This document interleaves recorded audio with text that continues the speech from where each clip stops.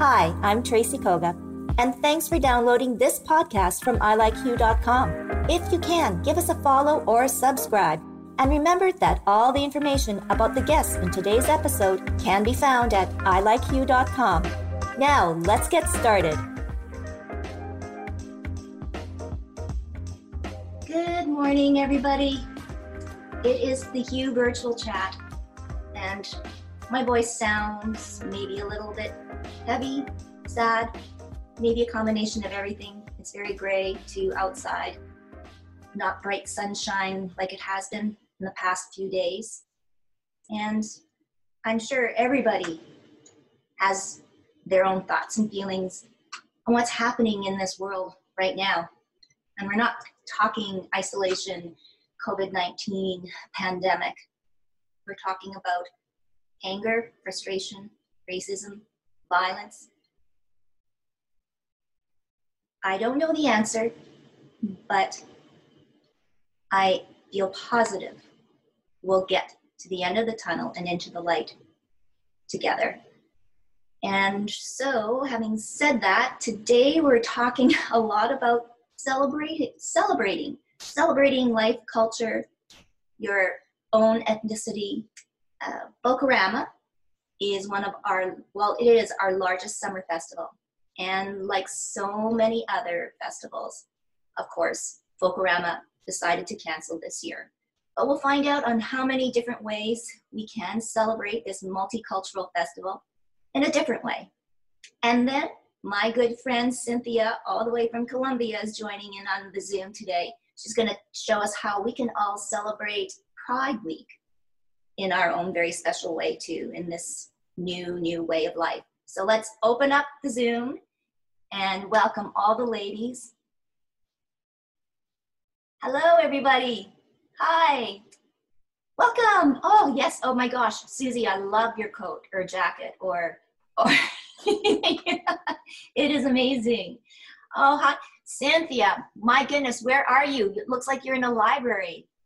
No, just still in my room. Great background, though. Yeah. You know, it reminds me of, we were actually, a year ago to this day, we were in Portugal. We were actually in the Algarve, but we were in Porto before. And that's where the Harry Potter library is, where J.K. Rowling grew up and where she based the Harry Potter books on this library. And that's what it reminded me of. It's amazing. It had that double spiral wooden staircase, stained glass windows. Oh, you know, I don't know about all of you, but to think about happier times and times where things were so much different than they are right now.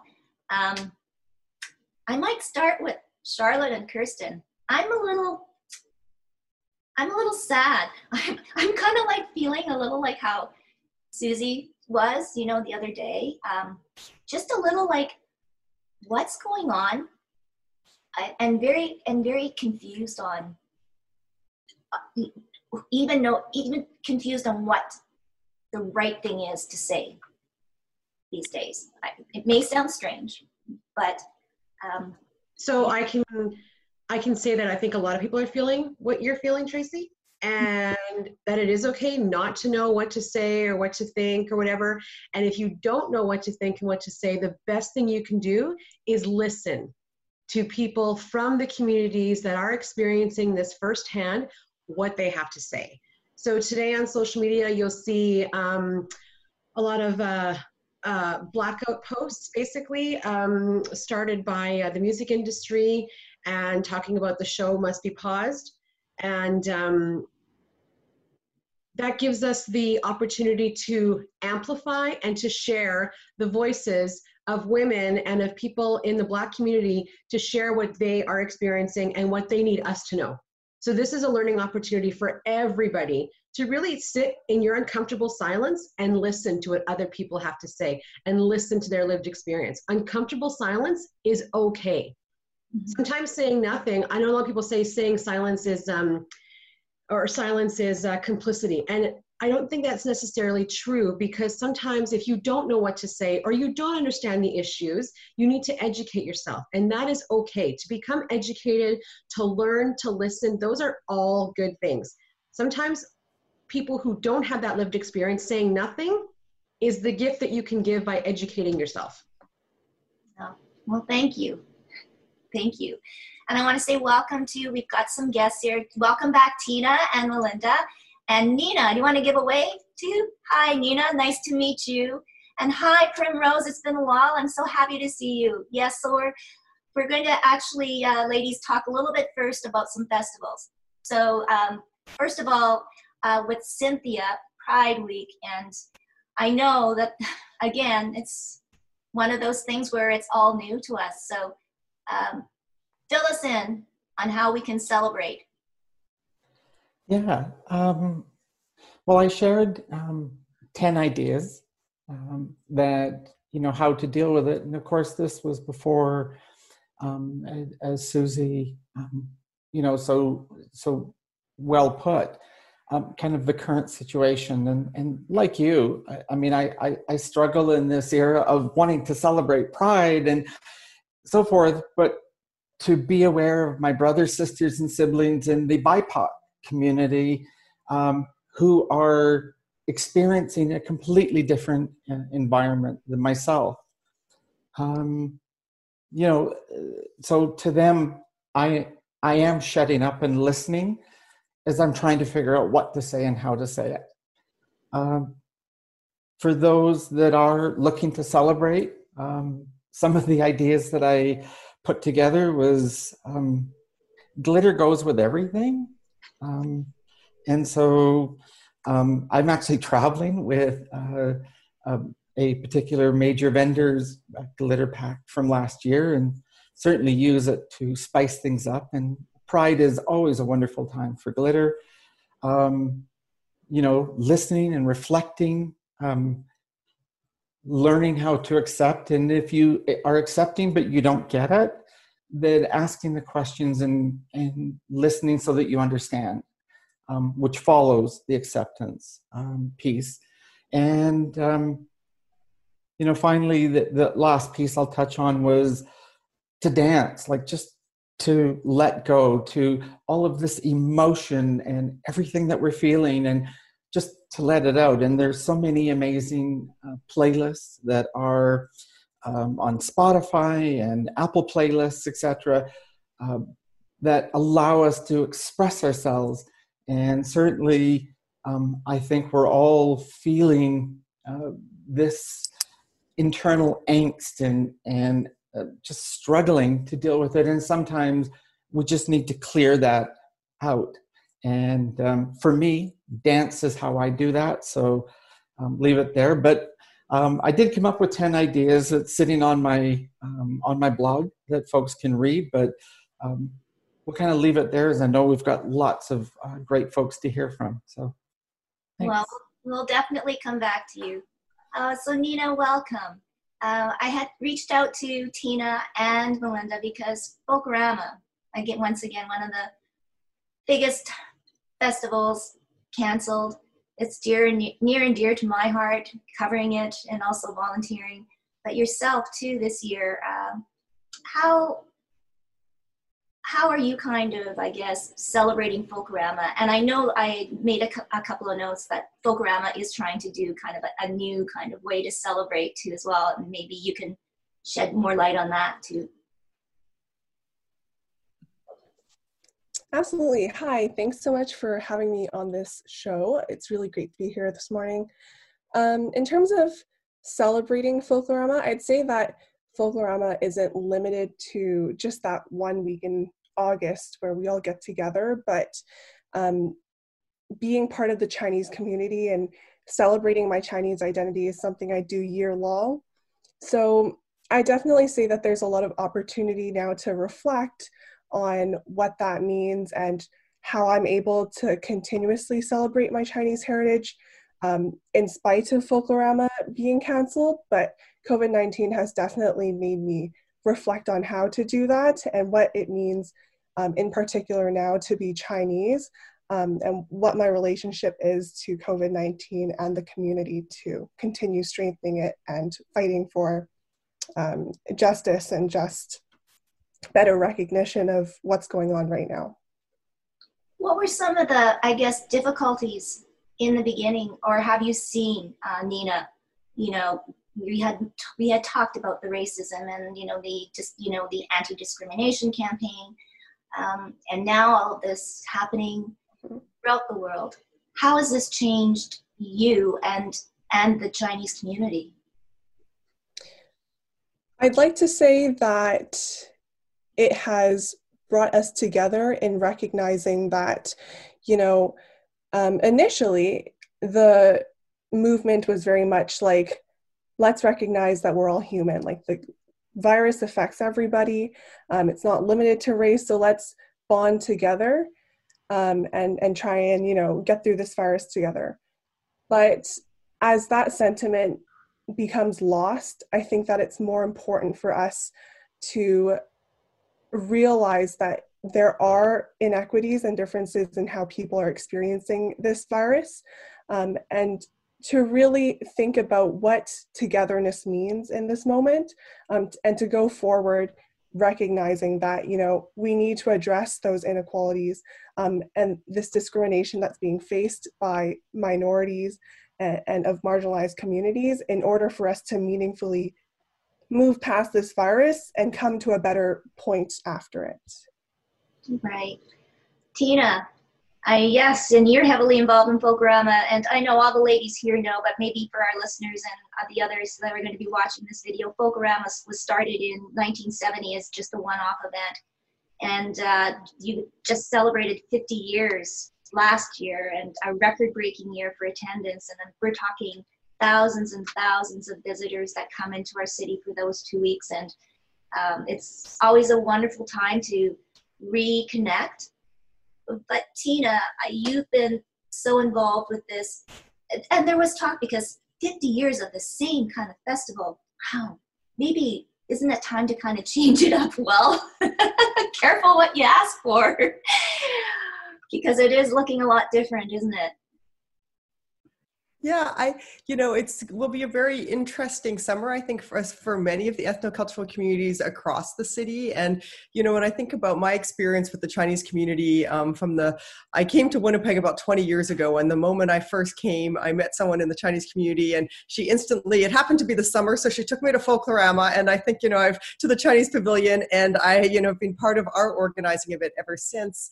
But, I've been thinking, particularly in the last few days, a little bit about what were the roots of the original Folklorama Festival. And, we've seen its transformation like so many festivals, and, like Cynthia's talked about with Pride festivals, the transformation from being these really grassroots, politically engaged and activist festivals, and to the way that both, out of necessity, but also as they grow and communities grow and express themselves differently, the way that the corporation and corporatization becomes part of those festivals as well. And, particularly as I look at, what's happening currently, I've been thinking a lot about the way that anti-racism was at the foundation of Folklorama from its very beginnings. And in many ways, providing a space for communities to say that they had pride in their culture and to empower communities to do that and to express themselves in the ways that they wanted to was really important. But, it's certainly, festivals like that, cultural festivals, have long been the source of criticism for many political activists as well, who see it as too limited, that, we all, I think many of us here, love dance, food, and culture and these kind of performances. And, there are key parts of who we are, but they certainly don't define all of it. And for me, much like Nina was saying, my involvement in Folklorama, what I've really come to appreciate along the way is that the shows that people see and consume are such a small fraction of its meaning to the community, that actually its meaning is the very acts of coming together over the year, planning, figuring out how you're going to work through things, what type of show you want to put on. So while it might look like it's quite similar all the time, it really is about connecting with new sets of volunteers, with kind of, even though the performances look the same, they're new people learning them. They're often deciding what it means in their own kind of place, whether they're first, second, third generation, newer immigrants, what's their relationships. And so I've come to appreciate that Folklorama is actually more about community building. And so what makes me particularly sad is for our community, Folklorama is a moment where we draw a much broader base of volunteers than we do at any other point in the year. And and they come from many different places. And so I'm really sad that we don't have that opportunity, much like we run a street festival, and that's also in limbo, and that's another place where we draw these. And so it's really, how do you get people together in a kind of community formation? Because it often takes a project. You need a project to figure out to work together. And so, because I agree with Nina that, we all celebrate our culture in different ways all the time. And I think the Folklorama as an organization will ensure that those spaces are still there. But I think more about the grassroots moment. So what is, how do we really, strategize and be much more intentional, I think, about our community formation and what that might look like. I have no answers yet, but that's what I've been thinking about, particularly as we also have to, I think, return to those ideas of anti-racism and why we're involved in these. So what are the messages that we're trying to bring, and how do we both, I think we talked last time about be co-conspirators with those who are targets of specific moments, but also be responsible and accountable for ourselves and how we form our community. So those are my thoughts at the moment. Well, they're all great. No doubt a great project. Well, and it's true. Even if you think of it, how things like Folklorama, Folkfest, the Fringe that count on so many volunteers, how will that look even next year? I think we also talked about safety, right? Creating a safe environment, and we hear that whether we're going back to work or anything like that. Primrose, you're joining us today. What are some of your thoughts? Celebrate. I'm sure you've been involved in Folklorama too at some point in time. Yeah, I'm actually on the production team with the Pearl of the Orient Philippine Pavilion, and I run the cultural display. And I've been involved with them for years. My children dance, so it's very different this year not to have anything to look forward to at the end of the year, because I know it's something that my children look forward to. As a family, we go to Folklorama, we go to all the different pavilions, and I use it as an educational experience for my children so that they could see other cultures, try different foods, and just enrich themselves. And for the Pearl of the Orient Philippine Pavilion, that's what I tried to do. In the cultural displays, like I do interactive displays, and I actually put the costumes on people, let people try the instruments. And I feel sad that we're not going to be able to share that this year, and that we're not going to be able to be that part of the community. Pearl of the Orient Philippine Pavilion is one of the most popular pavilions and has been for many, many years, with many sold-out shows. And I know that the group is struggling right now to find their identity and what to look forward to, because this is something for the kids. We have 128 members that perform, and that's what they look forward to, these kids, these teenagers. And I feel bad for them because they aren't able to share themselves. They haven't gotten together, like my kids have been struggling because they haven't gotten together with their friends in the Philippine group since beginning of March. That was the last time they had seen them. And they don't just learn dance, they also learn some of the language. I was supposed to do a theater workshop with the students, and haven't been able to do any of that. And so I know that right now they're trying to find other ways to keep the kids engaged. They just had a Zoom chat with them on the weekend with the kids. But my son was even saying that he felt kind of out of touch because they weren't physically doing anything. So it's been very strange not to be able to see all of this, like something like Folklorama that is about diversity. It's more important than ever. Yeah. And exactly, it's more important than ever, and this is what we need more than ever, and we don't have it. No. I mean, I guess they're doing a lot of these. We can bring Folklorama to your home, and you can have a group perform and have some food, and then have them at your workplace or at school when schools are fully open. So I guess they're trying to keep that kind of going. But I just wanted to quickly ask you, Primrose, because when we first met, you talked even in your home life, there's cultural differences. Yes. Yes. Yeah. So maybe if you can fill in the other ladies too about that, and through all of this, how has this been good or otherwise? Well, my husband, my husband is Jewish, and I converted to Judaism as well. My children are half European Jewish and Filipino, and with our cultural differences, we've been going along. You know, it's been okay, but it was very, very strange this year because we had to celebrate Passover at home by ourselves. We had to do that virtually.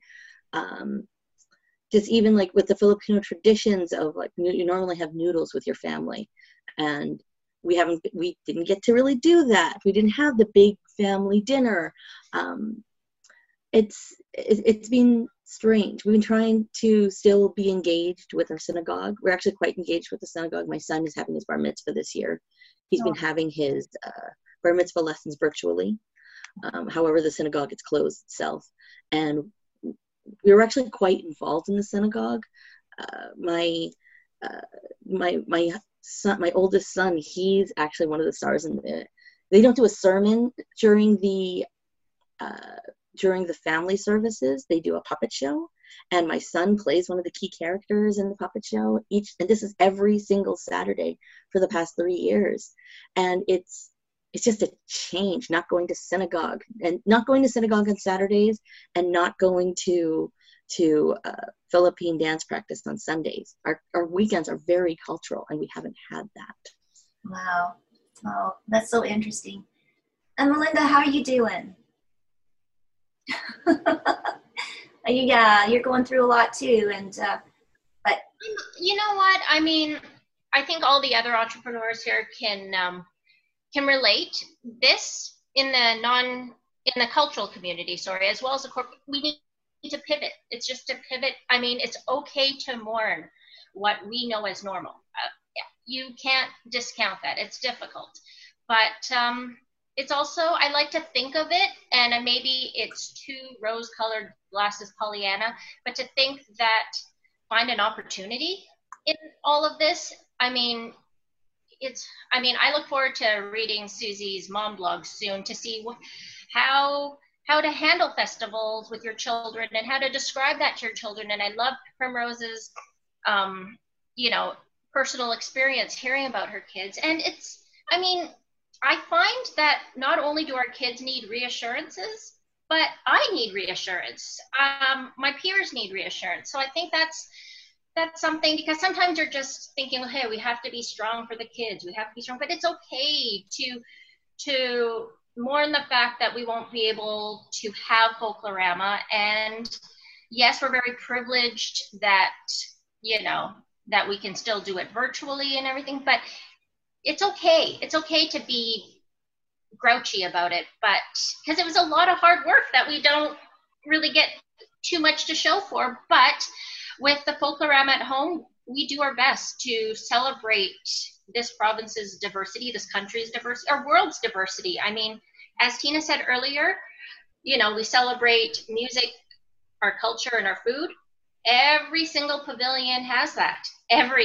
That's a common denominator. We all have culture, so we can still share it. It's just going to be a little different. And yeah, so that's really my thoughts in all of this. I really just want to keep when it talks about Folklorama, Nina and Tina, I want them to to be more of the spokespeople for it. But yeah, it's just, I'm really appreciating this conversation. And just one more note on Pivot. Hue Chat, we used to meet the Hue crew all together across a couch or several chairs. I miss those days, but this is almost even better because you have more people. You've pivoted, and look at this. We're really opening it up. And Tracy, thank you, and all of you, the regular panelists, just open this up to even more people to join the conversation. So, yeah. Well, no, I think that's the opportunity for me, totally, Melinda, as I've been able to open it up and meet so many and keep in touch with people that are across the world. Charlotte and Kirsten now, and then just tweaking, because we're talking a lot about our kids and everything, and it was mentioned that someone close to me said, I fear for my kids, and their kids are like young teenagers, and what kind of world we're going to be leaving them. So I know that's pretty heavy, but it was, yeah. And I don't know, is that like something that you hear now from parents because you do a lot of peer support? Charlotte? Was waiting to see which one Kristen was going to take this heavy one. I was hoping she would. You know, one of the things that happened, my daughter, my oldest, lives in Calgary, and so she sent me a picture yesterday of, look what I'm doing, Mom, and she was making signs to go to the protest in Calgary. And my first reaction was, please stay safe. And she's like, Mom, it's at 11 in the morning, I'll be safe. But I immediately, you know, everything in me, spidey senses, everything was saying, please don't go, because I need you to stay safe. And she says, I have to go because I need to you know, stand and make a stand. So in that way, the young people are really the ones who are doing the protesting, that are being gentle but taking a stand. You know, those are the ones who are going to make a big difference. You know, I look back in when we were all growing up, and most of us are similar age. Well, you know, maybe Tracy and I, and you know, sorry, Cynthia, I'm throwing you in that too, because I think we're. But I mean, we grew up in those years of being very fearful of the world getting blown up during by missile crisis. So I remember my parents being very fearful of what kind of a world were we going to be raised in. And I know that's kind of a little different. I also grew up in Memphis in the aftermath of Martin Luther King being assassinated and racial rioting and you know, and that same fear of what are we growing up in as well. And we seem to find the resilience and the strength to move on. But I think in this case, with what's going on in the States and in Canada as well, the young people aren't going to put up with it. And they're the ones who are really coming forward and saying, we need to make this change. And all of us who are a little bit older need to stand and support them in this. And I think that's how we're going to come across as, you know, as really making a difference. We see this in the mental health world all the time about the white privilege.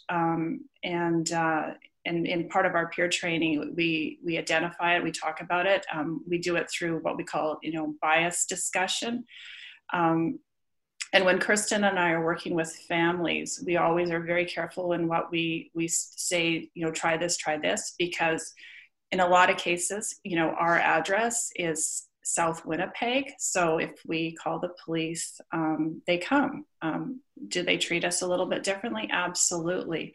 When you have a visible minority, the color of your skin, and you're presenting with mental health challenges, you're treated differently than you know, and I hate to say it, a white person, you know, so that's hard. And it has been a big part of our training for years, that identifying that.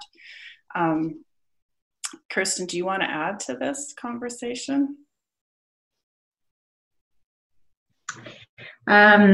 Yeah, I'll just add a little bit. I want to go back to when Tracy first opened and was putting forth how you're not feeling great, and I think everybody on this planet right now, especially parents, are really, really concerned and are not okay. And I think we all have to take a moment and realize it's okay to not be okay. Like, there's some really scary things going on in the world right now.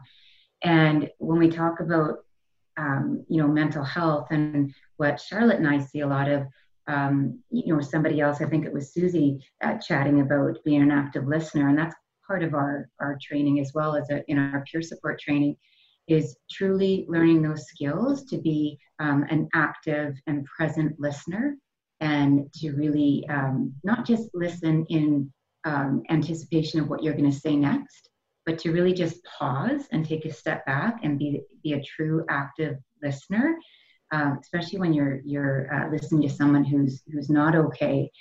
And how to respond to that, I think Charlotte would agree. We often, you know, the first thing that you can respond with is, how can I support you with that? How can, you know, and that the conversation will start. But it's just sharing space with people and checking in on people. and being a really good listener in conversations, and knowing that you're not alone. A lot of people feel like they're off their balance, they're off their center. They go to bed with a heavy heart, they wake up with a heavy heart. And having those conversations with your children, it's a different time. I mean, we've got civil unrest all over the world. We're in a pandemic. This is, who would have thought? Who would have thought? Yeah. And just to add another swirl to this conversation, yesterday's training that we're doing for the all the peer workers who are going into the two hospitals, CRC and the Dauphin Hospital, was how do you maintain your peer support values and everything that where you're being trained when you're there supporting somebody that has a different view to you. And we use the example of what happens if you have to support someone who has racist beliefs that they start to vocalize. And so that was a very interesting training yesterday for these 25 people that are starting work, because you have your personal beliefs and everything that you stand for, and then here you are trying to maintain a neutral stance to support them through their mental health. So just something else to think about that we're going through too. And one final story I was sharing with you, I have a good friend who's one of the best peer workers in our city. She's Indigenous. She's my age. She's got a metabolism that we would all kill for. She's skinny, and I shouldn't say that, but she is. And her sister's struggling, and she called the police for support, and she was immediately labeled a crackhead, given what she looked like. And so she called me afterwards to say, okay, what could I have done differently? And, because, she was in a moment of crisis with trying to be with her sister, but she was completely profiled on who she was. So.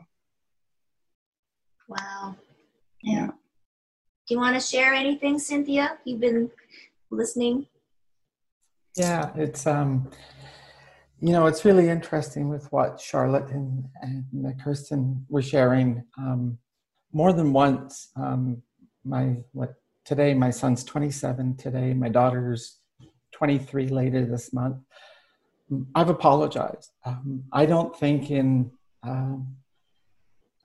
what was the word Charlotte said, into our age group, that we stood up and did what we could have done. We did at the time, but certainly apologizing for this world and these challenges that we never really resolved. I think that is something that, again, the youth are showing true leadership in stepping out here. And really, I think back into the world of Pride. And certainly in the world of Pride, there's been this debate, this discussion going on. And it's, well, is Pride a celebration or, is it a protest? And I personally think it's both. But the origins of Pride itself was the Stonewall riots in New York. And remembering that, here we are 50 years later, still challenged with, the work of trying to create a truly diverse, equitable, and inclusive world for those that identify within the LGBTQ2SQIA+ world. And we're still not there. But also the work that I've done in the women's movement. It goes right back to first wave feminism. And again, we're still not there. We're still not recognizing the true diversity, equity, and inclusion in all aspects of life. So is this the human condition? I don't think so. I think this is the conditions of the more modern world, the last 100 years or so. And it really speaks to a very different world. And I think we're seeing that culminate in all of these tragedies today. It's a struggle to try and stay upbeat. It is a struggle to find the silver lining, the upside. But then, there's been lots of upsides since the tumultuous beginnings of many of these movements.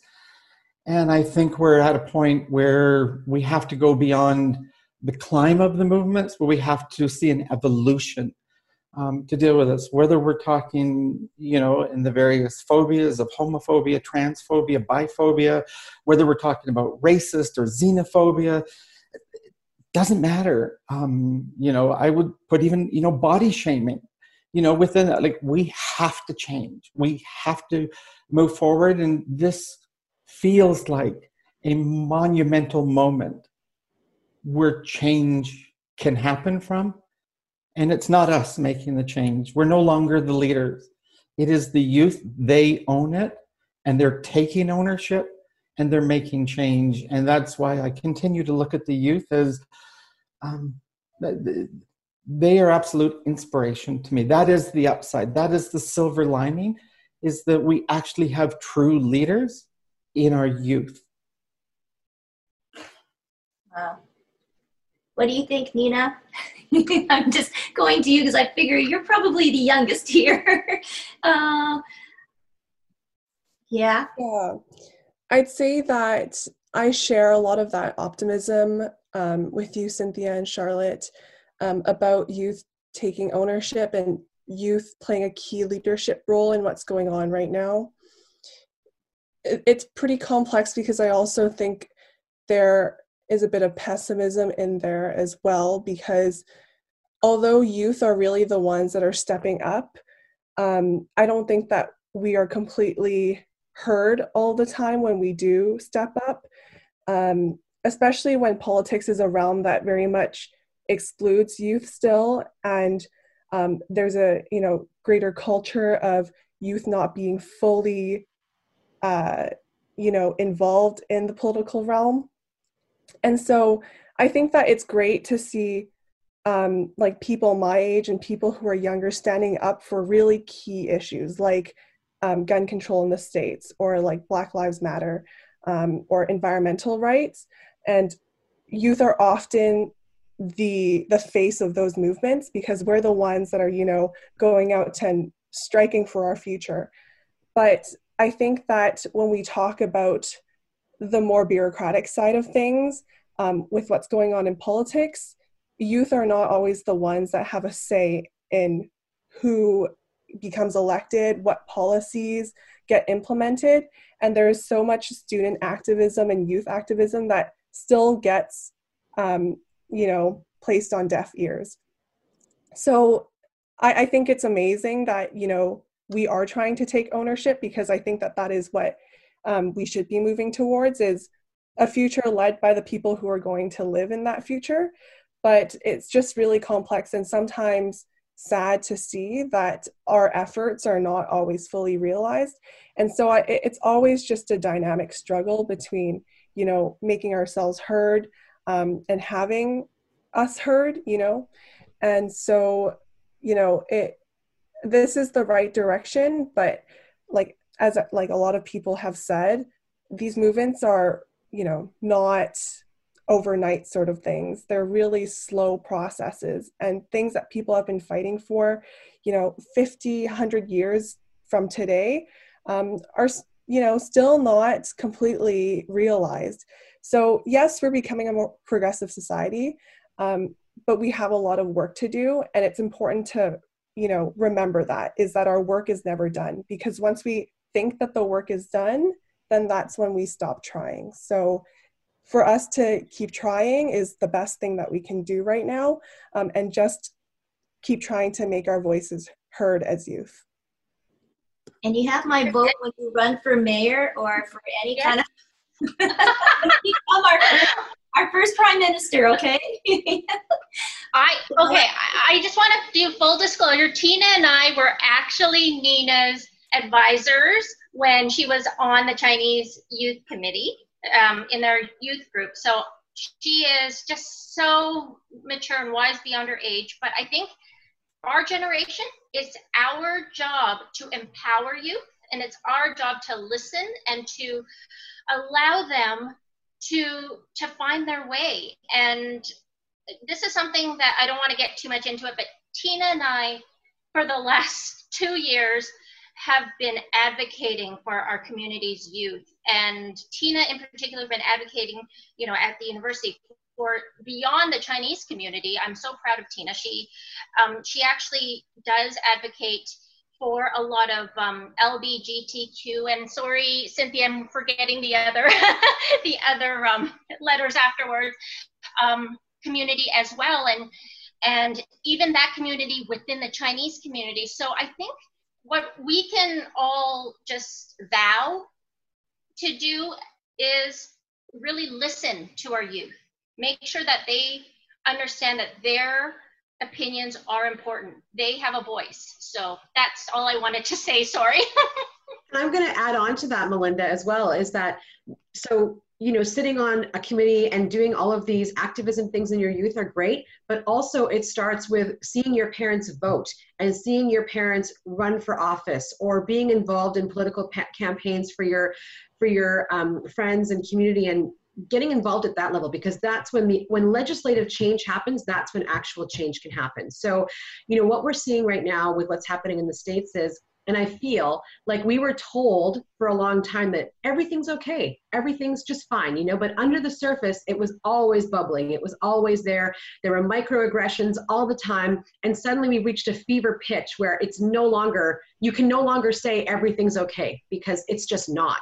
And I'm seeing, you know, like my kids' age and their generation, all of them are aware of what's happening on social media right now. They're all aware of what's happening in the States right now. And one of the things that I said on my blog last week is that if you have kids, tweens or teens, they know what's happening. You need to talk to them right now about what they're hearing, what they're seeing. And when I say talk to them, I mean listen, actually. So ask them what they're seeing, what they're feeling, what they know about the situation. And you need to have that conversation and provide the historical context for what is happening today, so that they understand how we got here and how their generation right now through doing things can actually affect change. That is the most important part of what our youth are experiencing right now, is that we need to help them become mobilized and understand what their role is in this change as well. Because yes, it is absolutely the youth. And I love Generation Z, Generation Z. They give zero, pardon my French, fucks about any of this stuff. And they will burn it all down and start again. And I'm here for it. I'm totally here for it. Oh, and Susie, I wanted to ask you, and I know that you'll have the good answer. What is microaggression? So we had a great conversation about this on CJOB this morning. I did a call with them, and we basically talked about what that term means and what it can feel like. And Dr. Raymond, who is a great guy on social media, Twitter, and a clinical psychologist, had a segment before me, and he touched on it. And then I kind of answered a bit more of it as well. And part of it has to do with, again, you know, we're all told that it's okay, you're just being sensitive, it's not a big deal, that kind of thing, right? And so it can start with, the question came from a listener actually who texted it in and said, so what's wrong with asking somebody where they're from? Okay, so let's talk about that. Because it's about the intent behind that question, right? So if I go to a conference where everybody's flown in and I'm traveling there and everyone's asking, hey, like, where are you from? Where are you from? That's fine. We are all going to be answering, I'm from Winnipeg, I'm from Canada, whatever it might be. But the second part of that question, because there's always a second part to that question, is the but. Where are you really from? That's the microaggression, okay? Because now you're saying that my first answer wasn't good enough. I'm hiding something. I don't belong here. I'm some kind of other. And you're making it seem, you're telling me basically that there's something else to that answer. And that is the microaggression, because you're taking it as small talk. It's just an innocent question. I'm just asking you where you're from. What's your heritage? What are what are you doing here? And to me, that is a different conversation. Again, we talked about degrees of separation too. So if that's a friend or someone I'm getting to know, that's a different context. Okay. But if I'm sitting in a job interview, if I'm sitting in a professional setting and you ask me that question, you have to ask yourself why you're asking that question. What is the first answer that I gave? Why is that not good enough for you? What are you really trying to get to? You're trying to get to where I came from in terms of where my parents came from. Do I belong here? Are they illegal? Am I illegal? Like, what's the point of that question? Those are microaggressions. And that's just one example of small small, quote unquote, things that people present to people of color, women of color, whatever it might be, to feign interest when what they're really doing is othering you. And that is not cool at all. Not cool. Wow. Interesting. I'd like to add to that. I really have a problem with the terms, where are you from? If someone wants to know where I'm from, I answer honestly, I'm from Winnipeg because this is where I was born. But absolutely no, where are you really from? Or really, you're not from here. Where are you really, really from? That question just aggravates me so much because it's like, that's not what the question is. If you want to know what my ethnicity is, then ask. Like if someone is genuinely curious what my ethnicity is, then ask that. Don't feign it. Don't say where are you from, because you're basically asking why are you brown. And one thing, I had this conversation with my children last year after I'd been asked that, and I'd come home and I was just angry about it. Because I was at Shoppers Drug Mart, and a busker had asked me, "Oh, where are you from?" And I said, "From Winnipeg." And he says, "No, you're from the Philippines, Mabuhay." And I'm like, what? And I just walked away. I was just so angry. I didn't want to engage. And I came home. I was frustrated. And I talked to my kids about it. And I asked my youngest son, who at the time was 7, I asked him, when somebody asked you, where are you from? What do you say? And he says, from Canada. Because that's all he knows. Because he doesn't understand what the question is. I asked my older son, and he was 10 at the time. I asked him, if somebody asks you, where are you from? He says, from the Philippines. Because at 10 years old, he already knew what the question was. And I asked him, who's from the Philippines? Am I from the Philippines? And it's like, no. It's like, because I'm born here. Is Daddy from the Philippines? No, because he was born here. What about what? And he said, but Nanay and Tatay, that's what they call their grandparents. They're from the Philippines. I'm like, they've been in Canada since 1974. Mm-hmm. So you think they're asking you where you're from where your grandparents lived in the 1970s? And he's like, because that's what they want to know. And I'm like, I hope you never answer that way again, because that's not it. Right. So Primrose, at 10 years old, your child has already understood the subtext of that question. Exactly. Right? That is a microaggression. That is absolutely aggression against a child, no less, right? He's already learned to read that code and understand what's really being asked of him. That's heinous, as far as I'm concerned. Heinous. Horrible. Yeah. So he doesn't say that anymore. And the thing is too, so you talk about like your kids, your children are half Filipino, mine are like a quarter, I guess. So again, it's about the visual presentation, right? So I get sometimes two people can't tell what I am. So I get the fishing expedition, right? Where they just don't know what they're trying to drive at. And then sometimes they think that I'm Indigenous as well. And I love to watch that person squirm. I'll watch them drive that fishing boat all over the place. And I just sit there and just let it happen, because the further they go, the stupider they sound. And, it's not up to me to provide education in that moment. Exactly. I've also gotten Indigenous because my family is from the northern part of the Philippines, and as you know, that is the tribal area of the Philippines in the Cordillera area. And so I've gotten that. I understand that. But what's funny is that I get asked that question a lot. And I asked my husband, because he said to me, he just said, is it really that big a deal? And I said, have you ever been asked that question? And he's like, I guess not, no. And it's like, that's what the difference is. I get asked. Question is, so does your slur change depending on how I present? Like which way are you trying to go with your aggression? How rude and inappropriate do you want to be depending on what you think I am, right? Yeah, not appropriate at all. Can I ask a question? I would love Susie's answer on this. Actually, I think all of us would love to go to Susie's school because we learned so much.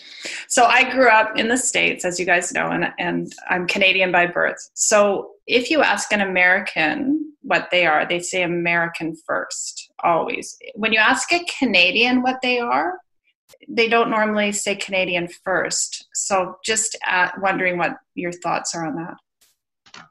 So I do answer Canadian, for sure, always. I've never not said Canadian. Unless someone's asking the city I come from, right? That's a different answer. But no, I always say Canadian. You know, when we travel, I've got the Canadian flag on my luggage, on my, you know, my backpack, all that stuff. I am so proud to display that flag and to be Canadian.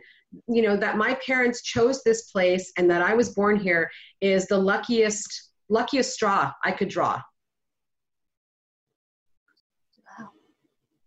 So I'm going to jump in there, Tracy. I think it's interesting when we think about these questions. You know, I grew up, I'm mixed race, and so, you know, this is part of my experience. And I've been listening to all of you talk, and, you know, I'm thinking very much about, you know, I think some of those books that many of us have found formative in the last few years, like Sarah Ahmed's work on living a feminist life and what it means to be seen as being difficult.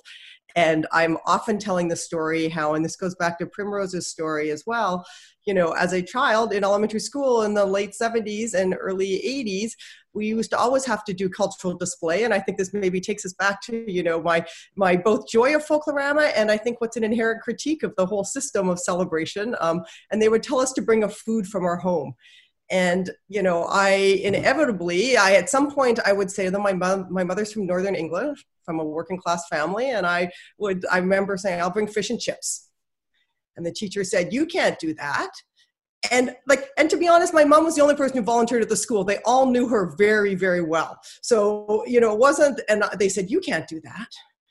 And I was like, so then I start on, should I bring a pint of, should I bring beer? Should I bring, you know, and I just start going through all the most ridiculous essentialist British foods that I can think of.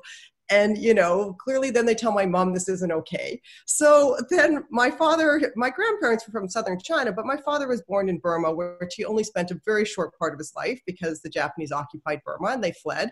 And then he grew up in India. So, you know, then I would say things and I was like, well, then clearly, you know, being Chinese was what they wanted me to be, but I would refuse to that. And I was like, but I understand how exoticization works. So then I was like, great, I will bring some Burmese food.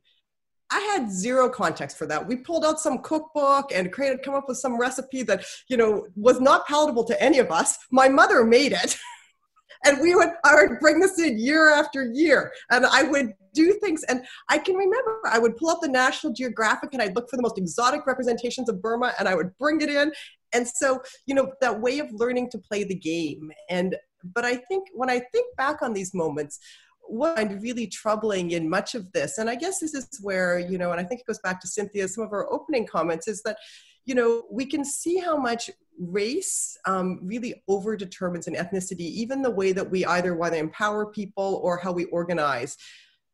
Oh, I hope you can still hear me. It says my internet is unstable. And that we assume that people's primary identity is going to be around some kind of race and not around questions of sexuality or class or the various intersections. And so that we often then turn to them, and I love Susie's explanation of microaggressions, but I always just think about how we also already think we know what the hierarchy is for people about where their identity should be. And so, you know, going back to some of Nina's comments about empowering youth and where youth are, I think, you know, the best, you know, I always think we should, you know, I like festivals because they tell people you can celebrate your identity. But you know, for me, it's really saying to people, like, you can choose them in whichever way, and we have to listen to how you want to express them and when and how, and that we really have to kind of open up and explode those spaces and understand how they won't necessarily fit in the constructs that we, you know, we presume that there's kind of a list that we can work through. And, you know, because I'm thinking about that particular in this moment, and, you know, thinking about it, QPOC friends, and thinking about what that means in, you know, moments of pride and in the sort of, you know, heightened racial tensions of places. And just, it becomes so much more complicated. But, you know, it is a reminder that for, you know, those of us who've been taught, and in many ways we've been taught by people from outside how they view us, so we respond in that way. But again, race and ethnicity aren't always the primary ones, even though it's such a source of microaggression and just racism in the everyday. So I just want to kind of throw that in there. Oh, well, thank you. Yes, we see a lot of nodding heads. Whoa, so very, very heavy subject. Woo! And I thought, well, okay, let's talk about summer vacation. But maybe we'll leave that to next week. Oh, my goodness. Does anybody else have anything, Cynthia? Yeah, I mean, I completely relate. I've shared in the chat that, you know, I am not Canadian by birth. I came to Canada in 1972, and not once have I been asked, where am I from? I mean, talk about privilege. I think at least I'm aware that that's privilege. That's a start. And then it's how I use that. The other one that, as Nina was talking about, I think the two things come to mind is, again, for those of us with political privilege to vote and to create a voice, is to use privilege to create a space so that youth voices can be amplified. And I would also challenge everyone that what Nina referred to, and that we know that these movements take a long time, but we were saying that about the environmental movement, and honestly, I mean, there's no bigger feminist agenda item than the environment, Mother Earth, right? Mother Earth does not need us, but we need Mother Earth. How much bigger feminist issue can we have? And yet we found, boy, can the world move really quick under the threat of COVID. And I think that has to be the new benchmark that we expect the world to deal with, those critical issues that literally talks about our survival and the survival of the planet we live on. At least it's having a chance to heal a bit right now, but oh my gosh, we need to hold everyone more account, but use the privilege, whichever form we have it, but use it to amplify everyone else's voices who are not being heard, who are not experiencing the world as we see it. And I can tell you, moving from a world where I was part of that powerful white male majority of holding power, both financial and representative power privilege, into a more marginalized role as a transgender woman. And I can tell you that, oh my gosh, the world sure looks a lot different these days. And I see it with completely different eyes. And it's not that the world changed, it's that I changed, and I changed my point of view in order to see it. Wow. Well, all I can say, Cynthia, is that we love you for being who you are, and courage. And courage is too. I mean, and we see that in the youth. The youth have courage because they're young, they're not afraid. As you get older, you learn too much and the fears do start to creep in. But I thank you all, everybody, for this conversation. I think before we stop for today, Tracy, I just want to remind people that there is a rally on Friday, June 5th at the Legislative Building for Black Lives Matter, Justice for Black Lives. And I'm sure they would welcome any allies to show up and be there. Thank you. What time again? It says 6 p.m. Yeah, and that's this Friday. Correct, June 5th, 2020. Well, hopefully we'll see some of you out there, safe distancing, of course. But be safe, be kind to each other, and be kind to yourself too. So we'll see you all next week, next Tuesday.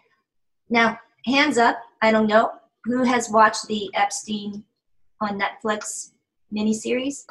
Nobody. Yeah, Don't watch it. No, I watched it. Yeah, no, it's terrifying. So, yeah, so I'm working on inviting Joy Smith back next Tuesday.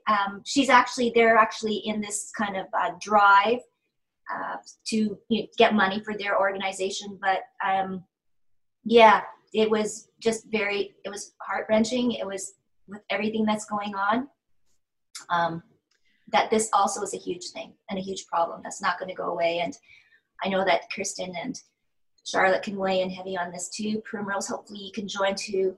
Melinda and Tina and Nina. Yes, and I would love more young people like Nina to join. So Nina, and I'm going to say as well that it's never too early to start talking to your kids about consent and what sex trafficking is. Yeah. Truly. Yeah. So on that great happy note, can we just say self-care after this? And whatever that looks like for you guys, and remembering that we only have control over ourselves in this moment, because we covered a whole bunch of topics, and just whatever self-care looks like for you. So please remember. Thank you, Charlotte. Well put, well said. On that note, self-help, self-presence for everybody. See you next Tuesday. Thank you. Bye-bye. Thanks for listening. This has been a production of ilikeyou.com. Podcast distribution from the Sound Off Media Company.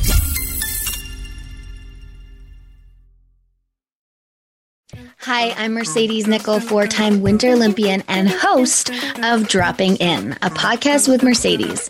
This is a podcast where I interview a bunch of different people. I get the good, the bad, and the ugly, as well as I share my stories along the way.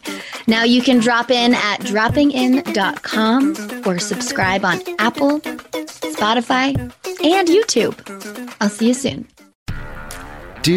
Did, Will, the Story of People podcast is now available on the Crier Media Network. The first 5 episodes are here and feature some incredible guests that fit into one or all 3 of those categories. Ready?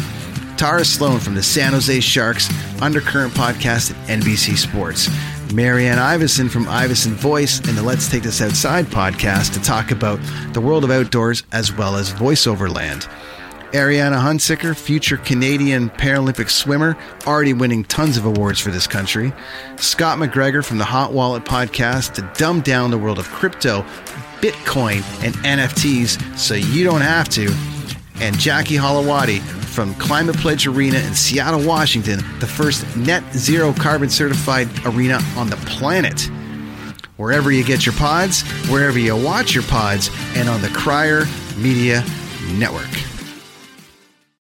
Another Sound Off Media Company podcast.